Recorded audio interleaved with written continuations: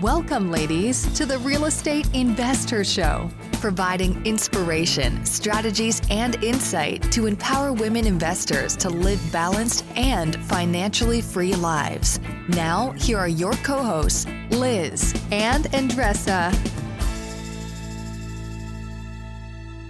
Welcome back, ladies. This is Liz. And this is Andresa. Welcome back to the Real Estate Investor Show for another minisode. Yes. Where we basically give a story, some key lessons, something in, regarding our business over the years in 10 minutes or less. So with that time frame, we would just want to jump right in because we want to give Andresa as much time as she possibly needs. Oh my gosh. So go to it, Andresa. What are we talking about for this lovely minisode edition? Listen, this one is going to be a little different. Okay, I like different. This is the most personal episode I'm going to share with all of you guys. It is not easy for me to do this, but I am willing to do because I think it's very important to share, and I learned that. You got this, Andresa. You got this. Let's do it. So as you all might know, I started investing in real estate in 2012. And since then, my company grew so much. And in 2017, between rehabs and new construction, there were 11 projects going on at the same time. And the future seemed very bright. I had different partners. Things were going very, very well. I was experiencing a great success with the business. However, my marriage was experiencing the worst time ever. And here's what I want to share with you guys. Working with your spouse on a daily basis brought a lot of pressure and stress into my life. And I've decided that it was time for me to make a decision. Liz, you work with Matt, you know that the ups and downs, and it takes work to make things work. Right? Absolutely. And although this was not the main reason for my divorce, working together escalated our issues to a completely different level. And don't get me wrong, we had done the work. We did couples therapy for years, personal development, personality tests with Liz, several strategies to determine each one's roles within the company. But in 2017, at the top of our game, I felt I needed to make a decision despite all the great success. At that moment, I had to be selfish, quote unquote selfish, and think about me, my needs, and what I really, really wanted to have in my life. So I asked myself the following questions. What do I need now? What do I desire for my future? And most important, what future I want to provide to my son? What's the legacy I want to leave when I am gone? What I want to be remembered for? And I've decided that it was time to separate. At that time, I was not used to share difficult times with my family and close friends. And that had to change very, very quick, as Liz, because you were there with me step by step. And here's what I've learned during this process, ladies. Number one, not making a decision brought suffering to my life. Not making a decision was worse than making any decision. Number two, shared. I realized that I was ashamed of what was happening in my life, and I put myself in a bubble and did not share with my close circle of friends what was really going on. Therefore, I felt I was not authentic. Once I opened up, I realized how strong I could be with the support of my family and core friends. Number three lesson, even though we had several projects going on and I really enjoyed the construction, they had zero meaning to me. I understand I had provided, jobs for many families. I improved communities. I sold properties to, brand new buyers, but that did not fulfill my soul at all. It seemed that I was like out of my purpose. And once I made the decision to separate, Liz and I launched the podcast a few months later. This project was taking a back seat for a long, long time.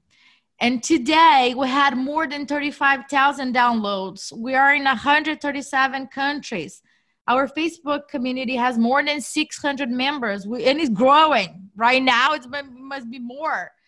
And we are expanding our meetup group around the country. We're both providing content and support to so many ladies around the world. And this fulfills my soul. And now you might be thinking, what the hell you're talking about all of this? What does it have to do with real estate? And here's what I'm going to tell you. How can you apply all those lessons into your own investing life? Number one, when facing a challenge like this one, for example, sit down with yourself in a quiet room, go inside, check your values, and make a core decision, not based on what is easier or what is convenient at the moment. Make a decision based on your values and what the legacy you want to leave. Number two, being vulnerable gave me the strength. If you said to me a couple of months ago that I will be sharing this with you guys, to the entire world forever, because this is going to be forever, right? Out there, I would say that is not a possibility. But it's weird to say that, but being vulnerable, it's what really made things happen. And let me explain to you. When I've shared with my core friends what was going on, they all jumped to help. I've got the support I needed, and I am forever grateful for all what I've got there. They didn't judge me. They only offer support. And you're going to be very surprised of how many people want to offer that and care about you. Number three and last thing. After all the chaos, it's time to create. As I've mentioned, Liz and I launched our podcast a few months later. And at that time, I stepped out of my company, sold all the products, including my brand new primary house. And I started a new business months later where I convert long-term rental into short-term rentals. I've also started managing construction projects for other investors, and I recently joined a team to manage construction for apartment complexes. Life is pretty good, and we have new things coming up, but this is for a later episode. So this is what I wanted to share with all of you guys. Sometimes, the personal mix up with the business, but in difficult moments, this is what I will recommend you guys to do, to just sit down with yourself and make a decision there. Do not prolong this longer.